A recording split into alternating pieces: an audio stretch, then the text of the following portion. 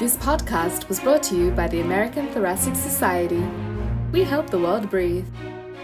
Welcome back to part 2 of the Ask the Scientist podcast series. In today's episode, I got to interview Dr. Anne Hilgendorf, and in this segment, we get some great insight into Anne's career, and she provides very helpful guidance for future scientists. Finally, to conclude, I will be asking Anne 10 fun, rapid-fire questions, so make sure to stay tuned until the end. How do you manage your time as a clinician and a researcher? That as well is a to-the-point question. And I have to say, the best support of learning how to manage and of learning what not to do and what to do is the constant exchange with other physician scientists all over the planet. I think that really gave me new inspiration, gave me hope when I was actually feeling I can't do it and I'm not doing a good job and I can't do this anymore. And there were times when I was facing that thought as well. I think it's a constant challenge, but as well at the very same time, it's a very fruitful and absolutely important challenge that I'm facing every day. I think I tried to find a way by dedicating certain days to clinical care. And again, that was inspired by the concept followed in the United States, for example, but in other countries too, where you are doing your research and then you are on call and in the clinic for certain weeks during the year. I think that helped me to understand that the constant mixture of both worlds and both things are not doing anything good because you're constantly distracted and you're diving from one pool into the other and back and forth, and that is too much. So dedicating certain days, I think, helped me. Still, there is clinical emergencies that you can't shut your eyes and ears off to if parents contact you and then there is something that needs to be done immediately. You have to do it anyways. But there I as well defined a certain threshold of emergency, and I learned to put certain mechanisms into place when I am doing science, in parentheses, I mean, if you want so, then who is taking care of the emergencies that can be handled by by following standard operating procedures that you have to put in place. So I think you have to find a structure of how clinical care is running in a way without you when you're doing science. Because on the other hand, the students, the postdocs, the technicians, everybody deserves as well that you are fully present when you are doing, you're doing science and you're not half distracted and your thoughts are back with the patients, but they're well taken care of. For example, I find it a great concept to have nurse practitioners in place that are, can do a great job. That's a concept that's not so broadly used in Germany, but there's certain structures that you can implement. I think doing a certain science part, then as well, you have to appreciate that you are a clinician. So don't measure yourself with somebody that is doing science only, and that again in parentheses, because you have to know that you're going back and forth, and you have to focus on the strength that is giving you, that this is giving you, as opposed to always feel the incompetence that you're not doing enough. So with respect to science, then you have to say that a part of your group, and this is how I solved this question, a part of your group is working in close contact with the clinical questions so that they would understand the other world that you're coming from. And then on a science level, they exchange with the students that work fully in the lab. And so this is how the entire group learns to speak both languages, or even create their own language, so that translation really is a daily thing that is happening in the group. And that helps yourself to bring these two worlds together. I think that a source of anxiety for postdoctoral researchers who may find in this competitive environment for funding and positions that the quality of their research output is somewhat reflected by publishing in a high-impact journal. What kind of advice could you provide to scientists that may be worrying about this? I would like to answer that from a very personal standpoint of view, because I think if you would ask 100 people, you would have 200 opinions about this question. I think I was lucky enough to have great role models. And for example, Marlene Rabinovich once said to me, well, you have to ask the right questions, and you have to closely look at the findings. You have to validate that by using different approaches. You have to be convinced that what you're seeing right now is what, to the best of your abilities, really is what is going on. And then you have to carefully write it down, because what is printed on paper is printed on paper till the end of your life and beyond. And then you have to publish it at a certain point, and don't only chase the impact factor, but get it published, get it out there, and give other people the chance to then as well, get to know what you're thinking, take it from there. And then you have to ask the next question. And she always said, true, but unrelated. Okay, you have to ask the question again. And that was in the very competitive environment of Stanford, where I believed that everything was about the impact factor. That was my personal idea when I first got there. And then I learned, no, it's about the teamwork. It's about the network. It's about the quality of your research and the quality of your, or of how you address the question. And absolutely, to begin with, the quality of the question that you asked. And so never be shy to be convinced that you have asked a good question, and never be shy to question, how have I addressed that question? And then ask different people, make it a team effort, and put in so many other brains that can help you to think through this, and ask critical questions. Exchange your thoughts, and then get it published. And don't be disencouraged because a journal that presumably holds the holy grail because it has the highest impact factor did say no. It's not saying necessarily something about that your question was bad, or yet that how you addressed it was bad.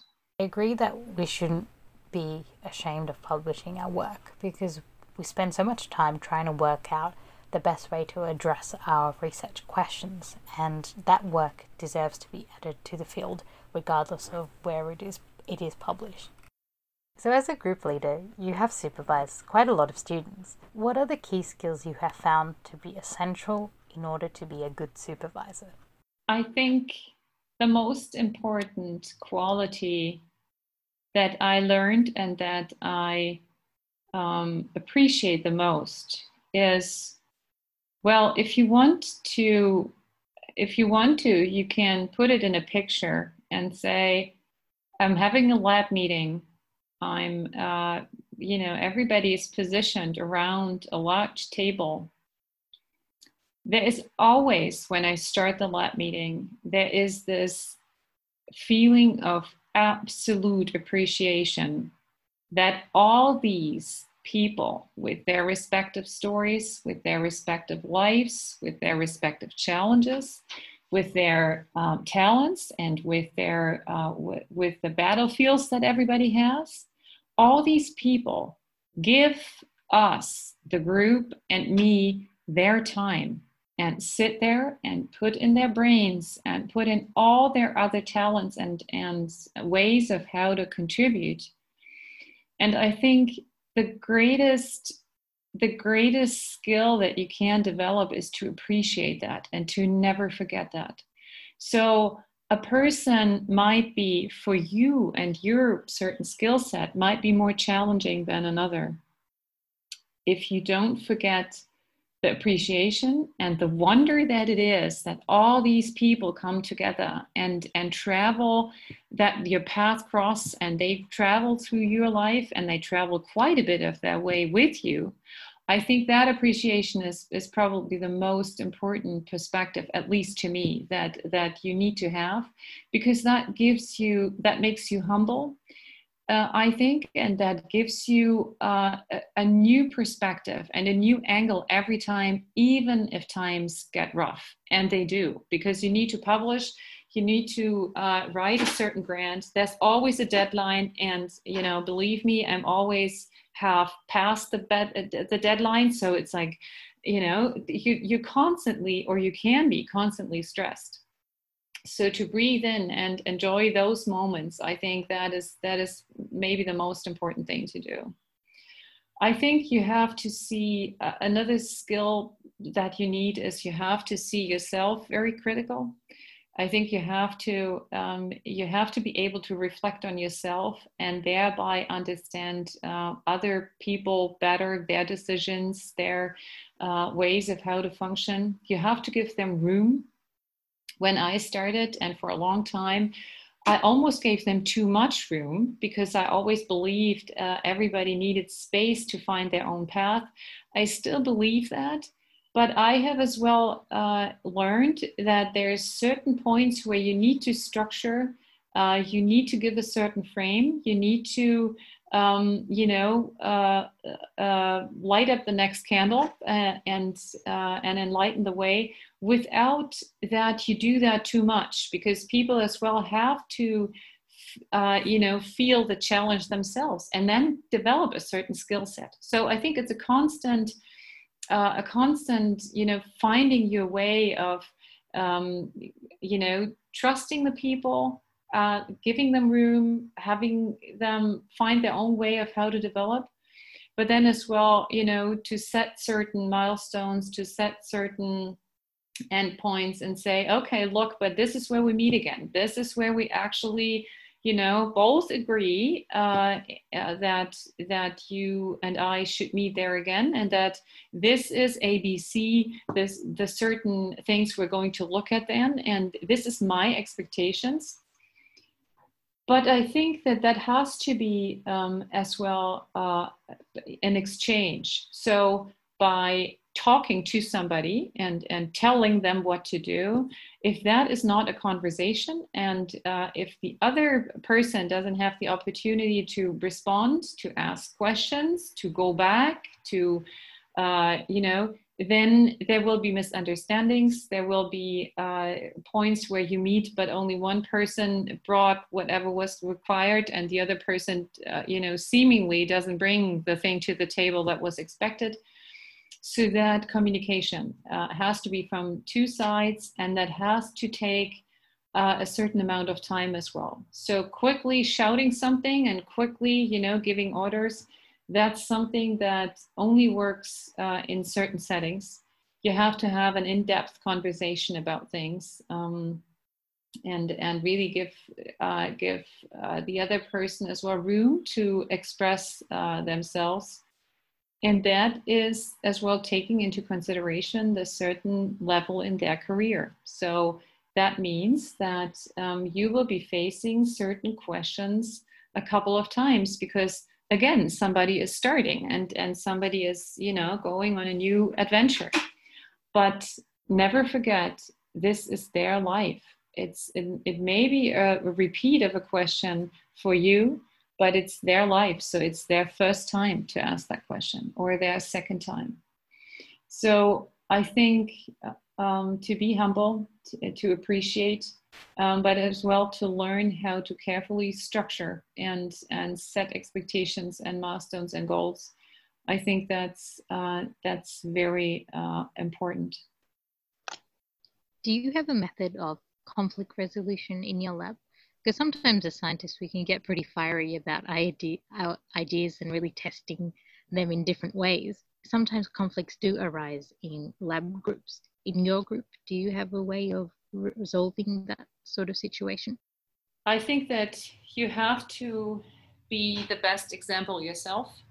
You can't be expecting for your group to, be patient, be kind, and be respectful. If you're not doing that in every minute yourself, if it doesn't always, if you're not always successful in doing so because there's stressful times for yourself as well, then go back and explain and say, I overreacted. I am sorry. This and that was my reasons to, for the way I reacted.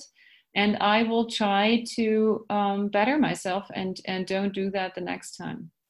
So I think to have an open and self-reflecting relationship with yourself there and reflect that into the group as well. I think that's important. I think especially in an international context, it's as well important to, one, set certain rules, but two, openly have a conversation, and we do that all the time, about certain cultural differences as well, because something that you mean well and that you say can be perceived very differently from a person that was raised in a very different cultural context. So I think you have to have a very open, curious, and accepting way of how you address these things, because I just have a situation in mind in my own lab during the last weeks where I know that one of my students is always, she's very engaged, and then addressing certain points, and for a person that was raised in a very different cultural context, that may seem very harsh and very only medium friendly. Well, if you explain that, and if you reflect on that, how the culture difference as well plays into that, I think that's very important, because all of a sudden the other person can understand and say like, oh, you're not angry at me. So, well, now I can listen to the context that you have to say, or the thing that you want to bring across. And I'm not, totally, back with my back in the corner, because the way you present it is already, making me nervous or making me anxious even. So I think that that's what I learned with dealing with the parents for so many years. They have trained me to see things from very different perspectives. And I think if you sit there and don't be personally engaged in a way as that you feel attacked, or that you feel you feel guilt because somebody's saying something, then you're not trying to defend yourself all the time. So if you try to be a good example in that respect, then I think you can create an open space where very respectful conversation is possible. And then as well, differences in opinions can be voiced, and should be, because that is what's moving your science across and onto the next level. I think if conflicts arise, and I mean, believe me, in my own lab, it does all the time. What I try to do more and more during the last years is not to say, only very few occasions I would actually say, well, don't do that, or don't do this, or I would more, of course, speak to the person in private and say, well, look, I think that is a little bit hard for the other people to take. But I think the choice that I made over the years is to then more, rephrase that question and say, well, I guess, so-and-so was asking, or that's what I was hearing. He or she was asking this and that. And I think that is a great way of how you can review, the results you just presented. What do you think of this? So now all of a sudden you take the edge off, you translate.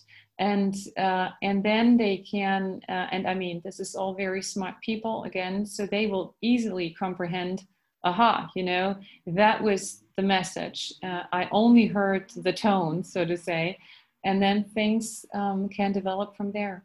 Would you be able to share with us one of your proudest moments you've had as a group leader? Oh yeah, I'm happy to share my proudest moment. I think that every time somebody does something where from our previous engagement, I know that he or she had a hard time to actually face that challenge. And then if he or she does it nonetheless, that is always my proudest moment. And that isn't only the big presentation at a huge international meeting. Sometimes it's a very small presentation in the lab where I know that person had a hard time to actually overcome a hurdle, and he or she did, and there you go. So I think the proudest moment always to me is if somebody cracked a nut and said, oh, it really was hard on me. It's either presenting or going back and doing and search and research again and again. And I know that was hard on that person. And then they made their way through and found the hidden gem behind that. That I think always makes me very proud, because then I can see how people develop. And that to me is the biggest moment. And do you have an ultimate scientific goal? That is a huge question. I think my ultimate goal would be, well, maybe to put it in a picture, what would I do at my last day in the lab and in the clinic? So in Germany, we're very strict, when you're actually leaving science and leaving your professional life. And I appreciate that in other countries that's different. So you can stay longer, you stay on, you're still contributing. So whatever that one of the last days would be, I think I would actually envision myself to meet a parent of a preterm baby and say, well, let me explain to you what I did and what I tried to accomplish during all those years. Look, this is what I did. And if that parent could understand what I was aiming for and could appreciate that something in this baby's life that is now his baby or her baby changed because of that, then I think I would have accomplished something that would give me the satisfaction of having walked that way for a reason. I think another goal is Yasha Snyder has once shown a map of during a meeting of where all his students went, and this was a world map really, and it looked like a plan of an aircraft company of traveling everywhere.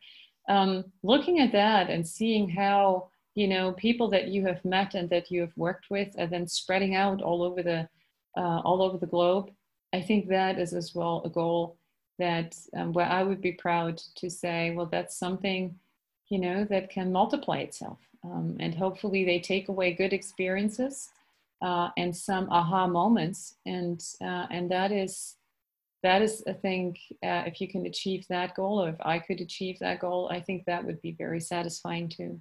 That is quite a humble request. For your last day at work, to speak to a parent of a preterm baby you have been treating, and to also see where your students have gone. I think this reflects your personality as someone who is down to earth and sees the best in everyone and wishes the best for everyone. So thank you for answering all those questions about your research and science career pathway. For the final segment of the podcast, I have a set of 10 rapid-fire questions. For each of the 10 questions, I would like you to answer the first thing that comes to mind. So Anne, are you ready to begin the rapid-fire question section? Absolutely. Okay, let's get started. Question number 1. What is your favorite snack to eat? My favorite snack would be nuts that I can take with me in my pocket everywhere. Okay, well, that's very healthy.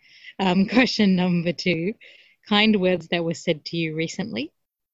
Thank you for helping me on this. I didn't know that I was able to achieve it. I did it nonetheless. Question number 3.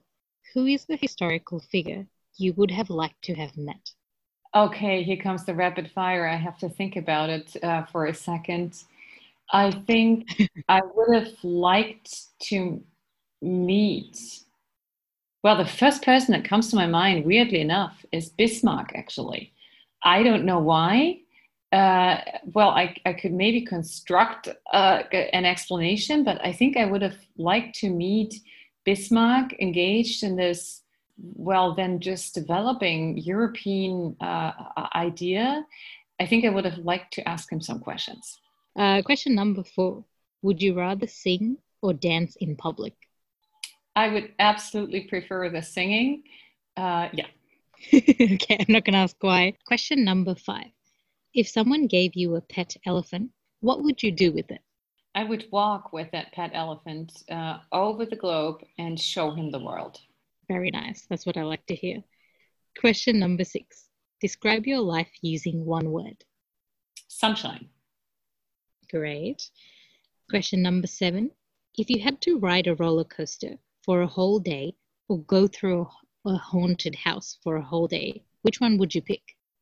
Well, I would be afraid all the time, but I would go to the haunted house because the roller coaster, to me, is the utmost challenge that I would try to avoid at all costs. Okay, question number 8. Pick one, morning or evening? Morning. Question 9. Who is your favorite superhero? Michelle Obama. Oh, good response. Good response. Question number 10. What makes you smile? What comes to my mind, the first from the top of my head is that if I was angry with my son and I really lectured him on something, and then he is a very forgiving person, so he comes over and says, "Mommy, I love you so dearly," I have to smile. Yeah, that's so sweet. And that concludes the rapid fire question segment. I'd like to thank you very much for your time, Anne, and I wish you continued success in your research. Thank you. It was my pleasure. And that marks the end of the Ask the Scientist podcast series. If you are interested in keeping up with Anne's research or asking her any questions about her group's work, then you can follow Anne on Twitter via the handle @AnneHilgendorf. You can also listen to our other podcasts on Apple Podcasts and iTunes under the Breathe Easy banner. And make sure to subscribe to receive updates on new releases. From the ATS Respiratory Structure and Function Committee, my name is Lakshani Wickramasinghe, and I thank you very much for listening, and stay tuned for the next Ask the Scientist podcast session.